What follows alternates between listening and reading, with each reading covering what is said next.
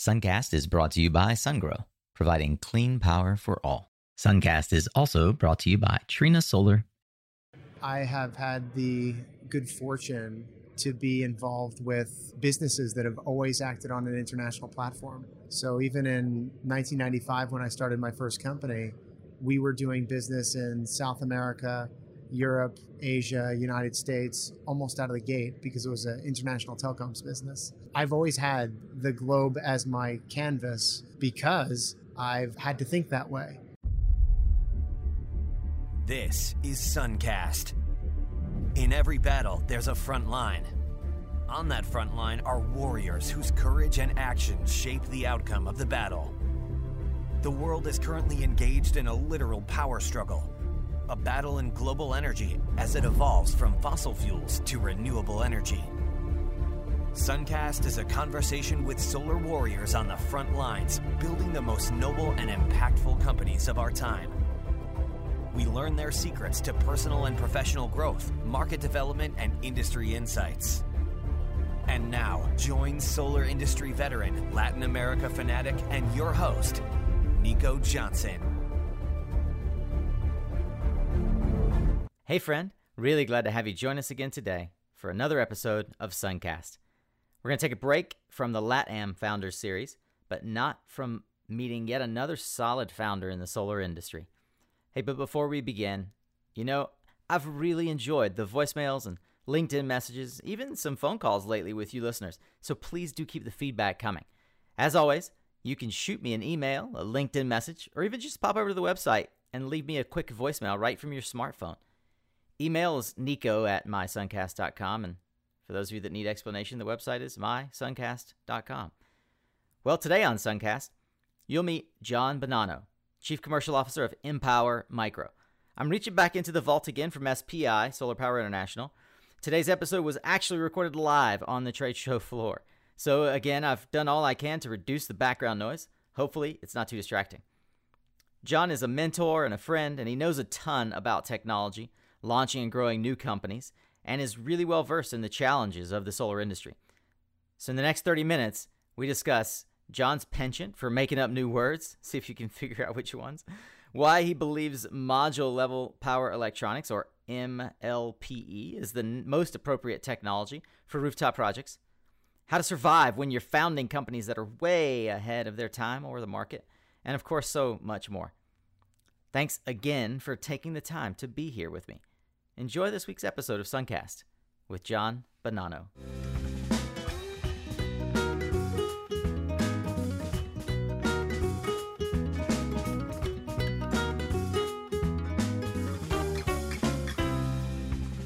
I've always had the globe as my canvas because I've had to think that way. We were dealing with, Guinea-Bissau and Nui and Tuvalu and all sorts of crazy places that no one's ever heard of, but it expanded my view of opportunity in a way that was pretty much impossible to do for someone that's born and raised in New England and new college graduate. So I've had that experience right from the earliest point in my career. Today on Suncast, we are interviewing John Bonanno, entrepreneur, father, mentor, leader in the solar industry and in many other industries prior to that, and a friend of mine who I've asked to come on this show and talk about his experience as an entrepreneur, as a business builder and visionary for what could be in this industry. And he is currently engaged in a project called Empower, which has been commercially rolled out as the Ultraverter with Keiko.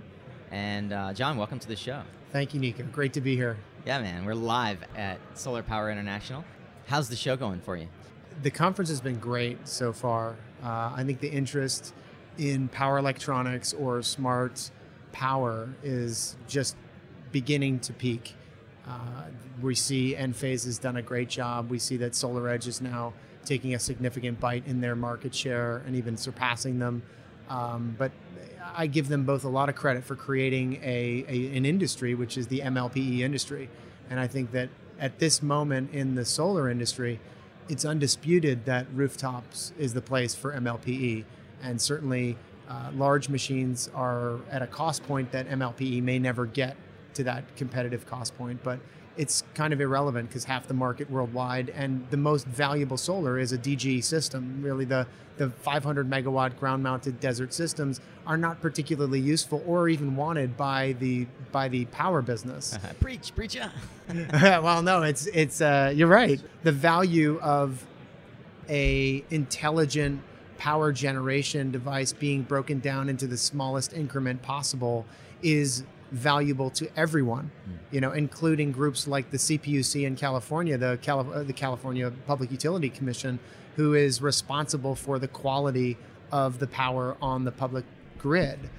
So we start to think about doing smart energy, interactivity with solar arrays, energy integration, energy storage integration, being a better gridizen with these renewable assets. Gridizen, is that a word that you've made up? I don't know. It just seems to work. Yeah. And when we think this way, we have to have the control and the high power factor right out at the edge, or else we really can't control the asset the way we want to. I think that the power business has always been great at securitizing their assets, whether it's pipelines or natural gas-fired power plants or coal or whatever it might be. Solar has just begun to experience that, and SolarCity's done a marvelous job at securitizing their assets, and they continue to do so. And others are following, certainly. But if we as an industry are growing up into being a Morgan Stanley, Goldman Sachs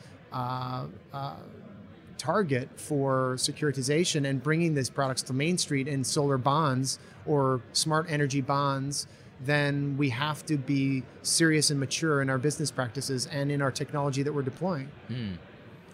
So you have some experience with helping industries grow into their big boy pants. Can you tell me a little about your background as an entrepreneur?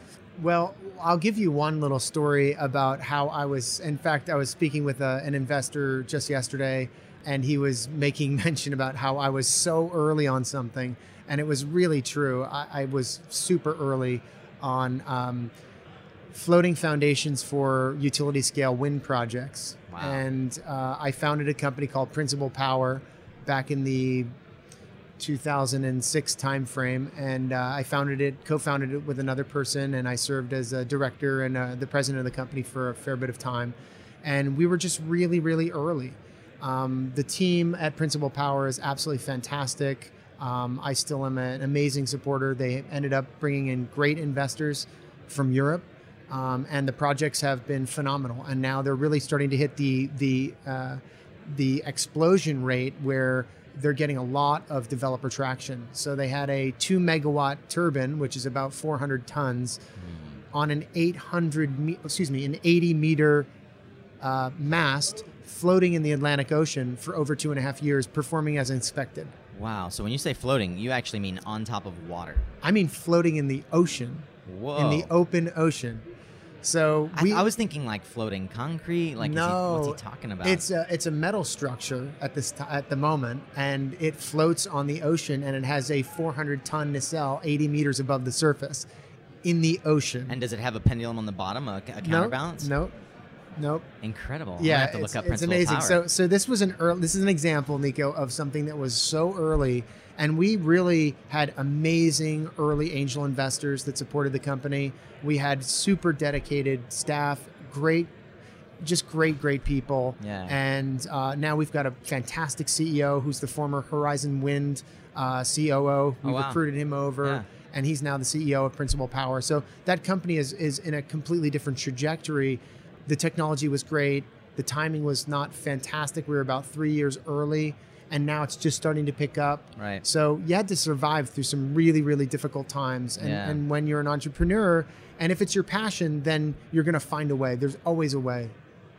Everything that you see is just, and even every no that you receive is just a yes in disguise. Yeah. And you just must believe that, and you'll data. find a way. Yeah, it's feedback. information, Yeah. right? It's how can I optimize my product? How can I optimize my pitch? How can I optimize my relationship with my team? It's always about feedback. Your universe is feeding back to you, so just listen carefully. Yeah. No, that's actually, at some point I want to actually dig into that specific topic as well. Yeah. Team building is so important. Yeah. So Principal Power was instrumental, and you guys were out on a limb doing something completely different. Yeah. I remember when you were doing something completely different, incidentally talking about a story. In 2012, John shows up at the Trina headquarters Oh, yeah. in his Volkswagen, Yeah. and I jump in, and he carries me down to, it was sort of like what might it have been seeing Steve Jobs start Apple. Yeah. I watch as you drive up in a driveway of a nondescript neighborhood. Yep. Roll up the Cupertino garage. Yeah. Literally, it was the garage of my co-founder of Empower Micro. Exactly. And out comes a Trina solar module. Yep. And it's connected by like literally just hand wired. Jinky cables. Hand wired. Yep. And I'm going, what is this? Yeah. And it was the birth of Empower. That's Can you right. tell me about that? That's right. So I started Empower, and I was one of the first investors in the company. Served as a director. Served for a time as a director, and we started this based on the idea because I was really involved in some solar power plant ownership in Europe at the time. And really the problem almost always was either two things. One is installer mistakes or just not having enough trainers for your installers, or the inverter. And it was a real problem with whether it was false tripping or whether it was installed incorrectly or whether it was just a manufacturing defect or doing RMAs or whatever it might be. And I started thinking that there must be a better way to do this. Mm-hmm. And so we looked at what was out there in the technology field, and Enphase is doing a high voltage parallel connected device on low power, which is extremely difficult to do at low cost. And obviously you're seeing that in their financials over the last several quarters. It's been a bloodbath because they're now fighting with a string inverter with a DC optimizer. Right. And that technology platform, really championed forward by SolarEdge, has been very successful at bringing the cost down. Ultimately, it's great for solar because the whole capex of equipment is going down, and that's very positive. I also think it's really positive that we're having module level power electronics so dominant in the rooftop market, which really is the optimal type of architecture to look at. So Empower decided that we were going to do a low voltage series connected AC output. So it's effectively an AC string, Right. but each unit is a low voltage unit. So no unit goes beyond 35 volts AC output. By doing this, which is an incredibly hard problem to solve, it took us almost 3.5 years to get it right. And that was a big survival period that was very difficult.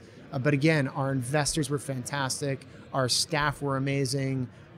We just had so many things that happened that were wonderful. Lots of things that happened that weren't so wonderful. But we survived, and now we're really thriving in this market because the low voltage series connected architecture is superior bar none. It is more reliable than all options. It's more efficient than all options. It's lower cost ultimately at the scale that we're at with MLPE of all options. It's safer. It's easier to use. It's easier to design. So ultimately, it is the path. It's just getting up to scale is very difficult. So right now we're in the scaling mechanism, which is it can be a challenge sometimes. So we're facing that wall right now, but I think we're finding ways over it. Yeah. So at its core, I remember you said there were two things you said. You said, I believe in a world where power is generated in the junction box.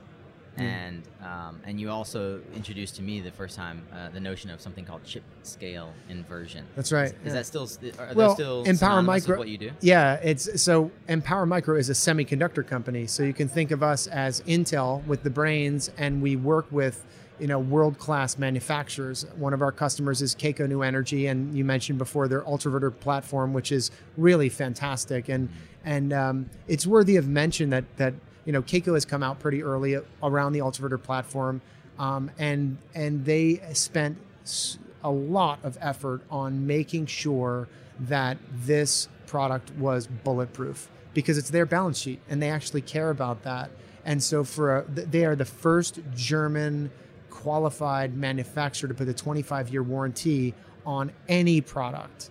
And so it took them a long time to get there. Right. So we've done, 3,700 hours of damp heat without a failure. We've done 43,000 power cycles without a failure. Just sort of extreme reliability testing Yeah. that is really unheard of in industry. And we hope to, at Empower, because this is our business, we hope to create standards around this that you see much in the module business. Is quite similar. The snow loading and these sort of standard tests, we want to have that for MLPE because we know that we'll compete very well in that space. But back to the basics is Empower Micro is a semiconductor company that sells our semiconductors to qualified manufacturers. One is Keiko, but there are certainly potentially others in that mix too. Yeah. How does it work when you need to obviously have a Keiko, we'll call it partner, but it's meant to go on the back of a module? How does that marriage work? It's a good question. The PV module manufacturers themselves can manufacture the product. It's very simple, or they could consign the chipset to a qualified CM, like anyone that's qualified, Foxconn, whomever. They could decide for the lowest cost option that they were going to manufacture themselves. As I said, it's a simple process. Yeah. And with about $500,000 of capex, they can have a full line of hundreds of thousands of units per year. So how does Keiko do it? I mean, is it a bolt-on product that comes from Keiko? Or? They have two varieties, in fact. They have a rack-attached and a frame-attached version of the Ultraverter, and then they're also working on an embedded AC junction box version. Yeah. That seems like it would work really well, ironically, in the junction box that Trina uses, for example, like Tigo, right? Where it's a pop-in junction box. Yeah. Where you can really just pop in a Tigo or name your competitor, name your MLPE. Right? Yeah. Like that seems like a standard that would be worth fighting for in the industry. Yeah, it is. And I think there's been no standard developed that everyone believes in because, whether That's it's TS4, isn't it? Well, yeah, I mean, they have their own name for it, but Okay. the problem is that there's no standard between SolarEdge, Tigo, Enphase, et cetera, in terms of a mounting bracket. So everyone needs to have their own mounting bracket. And certainly we've developed our own mounting bracket as well, and it's proving extremely robust. Right. We've been testing AC modules since almost a year now, and without any issues whatsoever. So are you guys in discussions with like Amphenol and other people like that, licensing that mounting bracket? Or? No, we've developed our own. Right. Yeah, we designed our own. Right, but you're not in a position to manufacture it, so you would need to license it to someone. Oh yeah, we license it to our customers. I see. Oh, right. With you would no license cost. The design With no cost. to Trina. With no cost. We're in the semiconductor business. Right. So much like Intel sells their chipset to Lenovo, what a lot of people don't know about those relationships between Intel and Acer and Intel and Dell and all these people is that they're literally doing the entire motherboard layout because they know how to thermally cool the device. So they know how hot it gets and when it gets hot and how to move the heat around. They do all the mechanical packaging as well. And they license that with no cost to their manufacturing partner. Wow. So Intel makes money on their ICs, but they create an entire production-ready product, which is exactly what Empower does. So for a new entrance into the US market like GCL Modules or someone like this, really huge world-class program, but they're just new to the US market, they might consider something like an AC module as a differentiator. Right. But they have the strength in manufacturing to say, we'll just manufacture this ourselves. Right. This is injection molded plastic. This is stamped metal. These are things that we can do easily. Seems like something that the BeamReach guys would be all over. Yeah, they would. I mean, some call them Selexel, but yes, they call them BeamReach now. Was it Selexel before? It was Selexel, yeah. And in fact, one of our investors is a co-investor in that company as well. Oh, cool. Yeah, and so we've met with them. Incestuous industry. Well, interesting. That was a good example of a pivot. So they were going after an extremely high voltage output module, high power, and like 1500 volt. I think it was going for 1,000 volt VOC output, or was it continuous output? I'm not exactly sure, but it's completely contrary to what we believe, which is focus on the standard 72 and 60 cell modules. Even the specialty stuff like LG, whether it's 72 cells at nearly 400 watts, which is amazing, or 365 at 60 cell on their new Cello technology, it works great with our current technology. Wow. So we can work on 60 and 72 cell modules. It just doesn't work on specialty stuff like SunPower, and it doesn't work on thin film. Now, the Solexal people were going, just back to that story, and talking about an entrepreneurial pivot. They were going after the high voltage module, right? And the problem is they couldn't get it to scale. They couldn't get it to the counterparty in the manufacturing process, et cetera. The exact reasons I'm not exactly sure, but they said, hey, we have some really great core technology. We have a really great team here. Let's just build a super high power standard 60 cell module, right, and sell it into Resi. And that's exactly what they're doing. They're going after CNI and Resi with a 72 and 60 cell module, and they're competing against LG. So like this kind of pivot will give new life to your business, or right. it'll be the death of you. If you just say, we're going down this path and you're not listening to the feedback, you can end yourself up in the sandbox. And that's where you don't want to be. Seth Godin is famous for saying, at some point you need to decide if you're going to stop digging. Yes. Right. Yeah. And you also have to learn to fail fast. So and that's really hard, especially when it may be your idea. It's really hard. Yeah. So you gotta go really fast down paths, very thoughtfully obvious. Yeah. And then you gotta learn, all right, it's not gonna work. We gotta stop. And then we gotta go in another direction. And that's really hard to do. Yeah, and surround yourself with advisors. That's your board of directors and your advisors are super, super important. Super important. One of the ways that I've become very interested in the entrepreneur mindset is understanding two things. I believe that you have to read to lead. So books are important. The knowledge that you feed your mind with. So I'm always curious when I meet entrepreneurs to understand their reading habits, and if you have in particular any books that you would recommend. Gosh, right now I'm reading something from Jack Cornfield, I believe is his name, and it's something about relationships. And so it's something that I'm doing for my personal soul satisfaction. Yeah. So I'm reading that. It's about I think it's called First the Ecstasy, Now the Laundry. Is it Jack Canfield? No, Jack Cornfield, I think is his name. Okay. Anyway, first the ecstasy, now the laundry. Yeah, first thing I should remember is the title and the author of the book. But you know, fine. It's just, I'll text you and see what it is, because I always put it as a link in the show notes. You should. And you know, I've started reading it, and it's something that I'm just personally working on around intimate relationships. Yeah. And how there's ebbs and flows naturally. And that the important ones you really need to figure out how you're either going to keep or not keep. Yeah, and it's so hard, especially, I mean, my personality in particular, it's hard to not keep. It's hard to decide. Yeah. I've invested in this relationship, and it's okay that it's over. And it's hard sometimes. Yeah. Again, it's that figure out if you're on the wrong path and you have to adjust. So along that line, sure. Last question. What daily habit or practice has made the most impact in your personal or professional growth? I think two things. The first is that I've begun a practice, probably about the beginning of this year. I began a practice of about 15 minutes of a guided meditation in the morning and 15 minutes in the evening time. So that's been just really, really helpful to start and finish my day. It gives me some bookends in grounding in my spirituality, which is super, super important to me.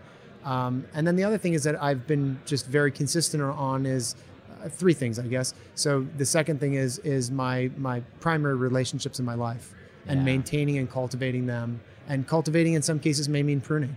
And some cases it's obviously growing and changing and making it different.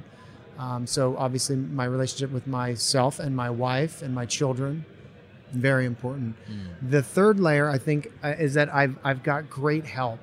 I mean, I've been working with a life coach for the last 16 years, and same person, and just amazing spiritual guidance. And it's work related because my as a creator of my life, you know, my relationships and interactions and these sorts of things, it's such, my spirituality is my basis, and then everything grows from there. I know we've talked about this in the past, but I seem to have forgotten. How did you go about finding a life coach? Oh, I was in fact getting I was breaking up with my fiance, and her father worked with this person, And she felt like I needed to have someone fix me. And so she asked her father if she could get the information, that she gave me his information. Wow. And it's an interesting story because I had an office in Stockholm and I was living in New York at the time. And I had flown to Stockholm. And before I left, I was in New York and I phoned this person, and they live in California. I had phoned this person and left a voicemail on their voicemail machine, and then flew to Stockholm. And it was 5:30 at night local time, but 7 a.m. in California or something, because there's such a big difference. And it was summertime. And so I was outside having dinner with a friend of mine from the office there, and he called me on my cell phone. And I said, hello, so-and-so, you called me, you left a message, etc. We spent 4 hours on the phone that night. Wow. And our relationship started that night. Wow. I had been a survivor. That was a big cell phone bill in 1990. Yeah, it's huge.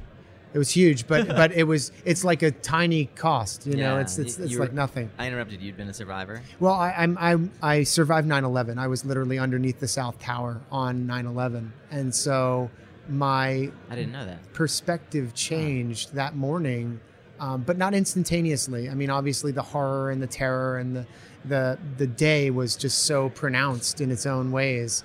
But thankfully I survived, and then I went on a huge sabbatical for almost 6 months, pretty much doing nothing but meditation and kind of grounding and sort of parsing through what happened and watching the response internationally.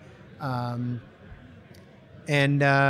me, the basis was that if the oil resources weren't so centralized in that area of the world, would the potential for peace be much higher? And in my mind, the conflict in the Middle East, and I'm sure I'll have a lot of disagreement on this subject, but in my mind, the entire Middle East disagreement is over power and money and oil. And if there wasn't that very easily monetizable and fungible resource there, people would probably live in quite a high level of peace. If you look back at the earliest civilizations, back to the times where they were, making reed figures on clay, making stucco impressions for the first communication tools. The Tigris and Euphrates is like the breadbasket of modern civilization. Right. There was fair levels of integration of different people, right, from all over the place, and there was fair levels of peace. Yeah. And so I think that with the centralized resource that is so easy to exploit, it becomes a tool that is very difficult not to poison societies. And so my life work as in vocation is to get ourselves away from that problem. Meaning we decentralize the problem by making decentralized solar generation very high quality, by adding solar electricity storage and making it interactive with a great solar software platform and cloud interactivity and IoT visibility, et cetera, et cetera. And that's what we're focused on in Ed Power, is nothing short of creating a new energy paradigm that doesn't require war, doesn't require global warming or temperature change or whatever you want to call it, doesn't require fracking and killing our water supply. Yeah. Allows people in places at the bottom of the pyramid to change their lives in ways that are just unfathomable. I mean, 90% of all kidnapping and rape in the third world happens when women are out getting firewood. If we could offset that need with hot water heaters and plate heaters that are powered by sun with some energy storage component, so deep into the night they have some sort of LED lights and they have a cooking component, then there's no need to go find firewood, which brings the women back into the village, which means that the family unit can start to exist again. So this is more than just like, hey, great, let's build tens and hundreds of millions of dollar value businesses, which are completely relevant, because in order to be sustainable, it must be economically sustainable. That's right, and it needs scale. It must be. Yeah. Wow, it's always really fun to catch up with you, John. Really great. Thanks for having me, Nico. It's great to see you. I love catching up. Yeah, absolutely. Thanks for being on the show. Super. That's a wrap on today's conversation, Solar Warriors, and you're now well armed for battle. Hopefully, you'll take away some great tools for your own success. I'd love it if you'd share what you learned or share the episode over on LinkedIn. Let me know what other tools you need. If you want to sharpen the axe a little bit more, I've shared some of the resources we discussed in today's conversation over at mysuncast.com. Just click on the latest episode link in the title bar. Perhaps the best tool in your arsenal might be subscribing to the mailing list while you're there, so that you'll get an email from yours truly when new content is available. Have a suggestion for someone you think should join the conversation? Email me, nico@mysuncast.com, or shoot me a message on LinkedIn. Hey, that's it. Thanks for being here. Until next time, stay informed, my friend, and stay tuned.